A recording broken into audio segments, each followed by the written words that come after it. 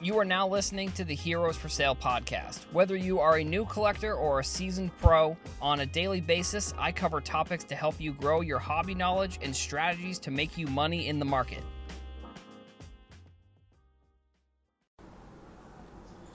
What's up, everybody? Welcome back to the show. My name is Adam. I am your host. So on today's episode, we are in the second half of an Instagram Live that I did before heading out to Chicago. I think this would have been Friday night, depending on when the actual podcast episodes come out, just so we know. So if you're listening to this, whether it's Tuesday, Wednesday, Thursday of next week, just know that anything that I'm talking about, that there may be a 3 or 4 day span where something may have happened in the news that I don't know about.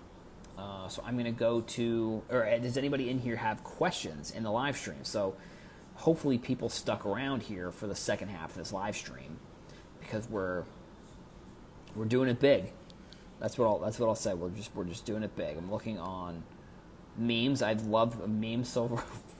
Memes have been awesome. I need to do more of them. If anybody has questions, please let me know. I can get into anything that people have questions about. Something that I did think was pretty funny was there was a Steph Curry clip that came out the other day of him shooting from the half court from the logo, and he made it 4 times in a row. I saw this video and I was like, this is why Steph Curry is a top. If we're talking overall basketball, Steph Curry's got to be top 5. Like, his ability to go viral is absolutely incredible. He has turned sort of into a LeBron James, and this is, hold on, let me try and make this analogy correct. So he's turned into, it's not going to make sense when I say it at first, but I'll explain it. He's turned into a LeBron James on the basketball court, meaning anything that LeBron James does, whether it's saying that he's having tacos for dinner or listening to some music in the car or something, it goes viral. Steph Curry has been able to figure out how to do that on the court, which, in my opinion, is one of the reasons why I think he is one of the most influential and most important basketball players of this generation. Grail Chaser said, "Is it time to buy baseball?"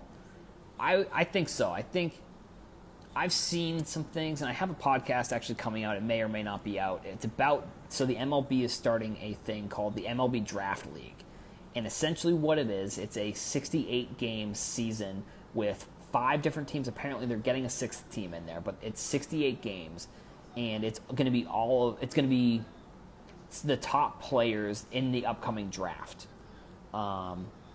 So that's good. I like what they did there. I am nervous about the fact that maybe they're taking away from some of the other like local leagues, and that's kind of what I talked about on the podcast. And so I think if you are optimistic about baseball, and my biggest concern with baseball is their marketing strategy. I think if in the next few, if in the next few years they can kind of turn things around and figure out how to market the players better, it will help baseball. It'll help baseball. It'll help baseball cards. Everything around the sport. It'll help it very significantly. I don't know if they're going to do that. I think. Oh, nice dunk. They may, but we'll see. How huge a spike do you think the soccer cards will have when the World Cup in 2020 plays? So I'll tell you something crazy. Something crazy is that I thought that the pricing that soccer cards were going to be at now, was when I first was buying soccer, was what I thought the pricing would be once this first World Cup came around. I think now I'm looking at it and I'm comparing a player like Mbappe and his prices, and when I was buying the base and the silver PSA 10s of his cards, I was comparing them to Luka's cards, and I was like, and this was over the last summer when Luka cards were like $70 and like $250 or $300 for a silver, or maybe $600 probably. I don't remember exactly what the price was. I think it was probably $500-600 for a silver PSA 10, and then it was like $80 to $90 for a base PSA 10. So I was buying those cards, comparing him to Luka, And now that I've seen what's happened over this past year with soccer, I think a more realistic comparison is going to be, I think a realistic comparison for Mbappe is going to be Giannis. I think maybe the silver doesn't get to that point. I think that the silver, with there being only, oh man, we got Steve, sports entrepreneur 24 coming in. That's huge.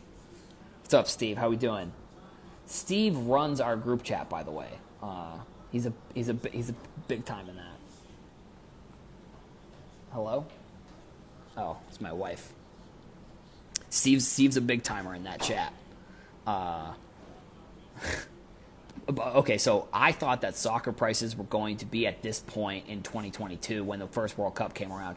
I think there's going to be a peak, the 2026 World Cup in North America.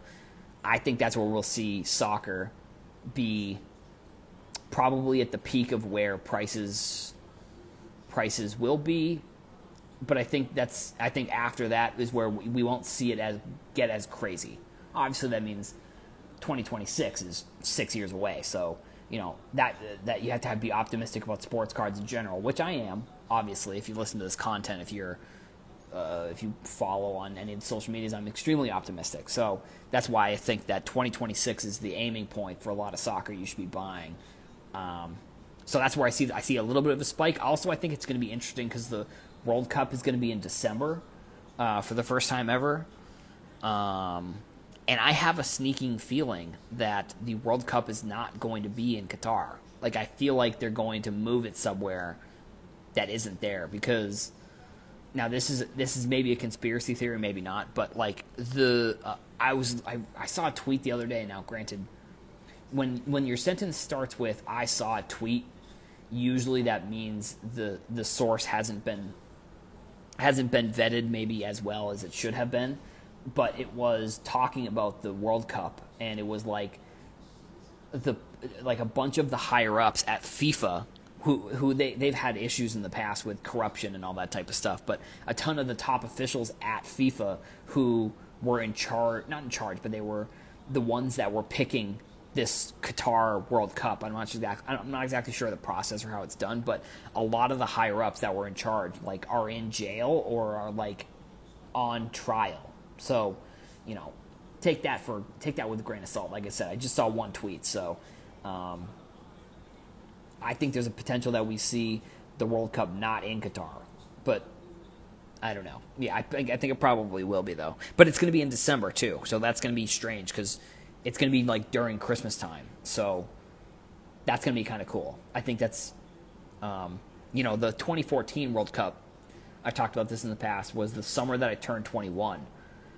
So the U.S., and I was at home for the summer watching all the games, at the bar. It was so much fun. It was so awesome. And I remember them playing Belgium, and it was I was so nervous. It was so strange because it wasn't I had been a fan of soccer because I'd been playing FIFA, but it wasn't I don't know. And I guess maybe I'd follow them because of FIFA or whatever, but that's kind of how that goes. Tim's card collection says, "What's up, bro? Great stream. Do you think Zion and Ja and others second year compete in demand with the rookie class from this year?" I think second year cards. I've been thinking about this for the past couple days because I saw an Instagram post. I forget exactly who was talking about it. I was listening to a podcast. It might have been the Card Talk Pod. I don't remember which podcast it was, but I listened to a podcast segment where people talked about second year cards. And I don't want to toot my own horn here, I guess, but second year, Luka's and second year cards have been something that I've been talking about. Not super heavily, but it's something I've done a little bit of research on. So I'll say that. So I've done research kind of on this topic, and I think that second year cards are going to depend on the player. I think LeBron and Luka and LeBron. I think Jordan, obviously. I think maybe Giannis. These top five, Curry potentially, but I don't know. I don't even know if Curry has second year. 2010 cards. I'm not sure who would have been making them, because I know there was a weird period where both Panini and Topps weren't making basketball. But with these second-year cards, I think it's an interesting opportunity, but I think that, it's definitely not an opportunity for someone who doesn't believe in the hobby long-term, because it's definitely a concept that's going to require a ton of more people to come in for there really to be significant gains in those types of cards, because the rookie card is always going to be king, but I think that second-year card has potential. It has potential just in the sense that, there's going to be people who come into this sports card game and they want to buy something that is just cheaper. They don't even really necessarily care if it's a rookie or not. They want a Luka card, and the Luka second years or whatever they're at, which I think that's even kind of an extreme example, because even those second-year Lukas are pretty expensive. But I think someone's going to look at it's the same reason why I believe that eventually wide receivers and running backs will be much more popular in the NFL. I think that there's people who obviously are fans of their teams and they're fans of their quarterback, but I think if you look at a team like the Chiefs,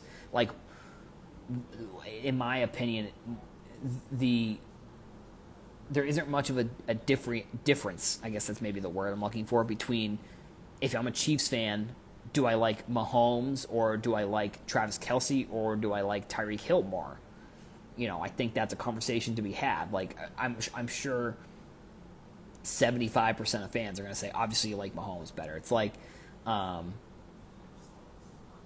maybe I'm trying to think of a team that maybe has a quarterback that's good, but a player who's maybe more popular. The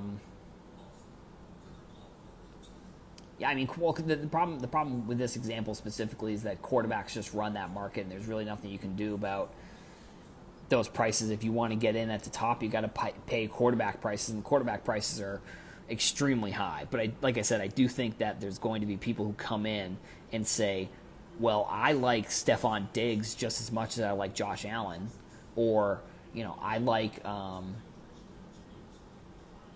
DK Metcalf, I think, is an example of how I think cards can go. But someone's going to say, that's maybe a Seattle fan, that's like, I like DK Metcalf just as much as I like Russell Wilson.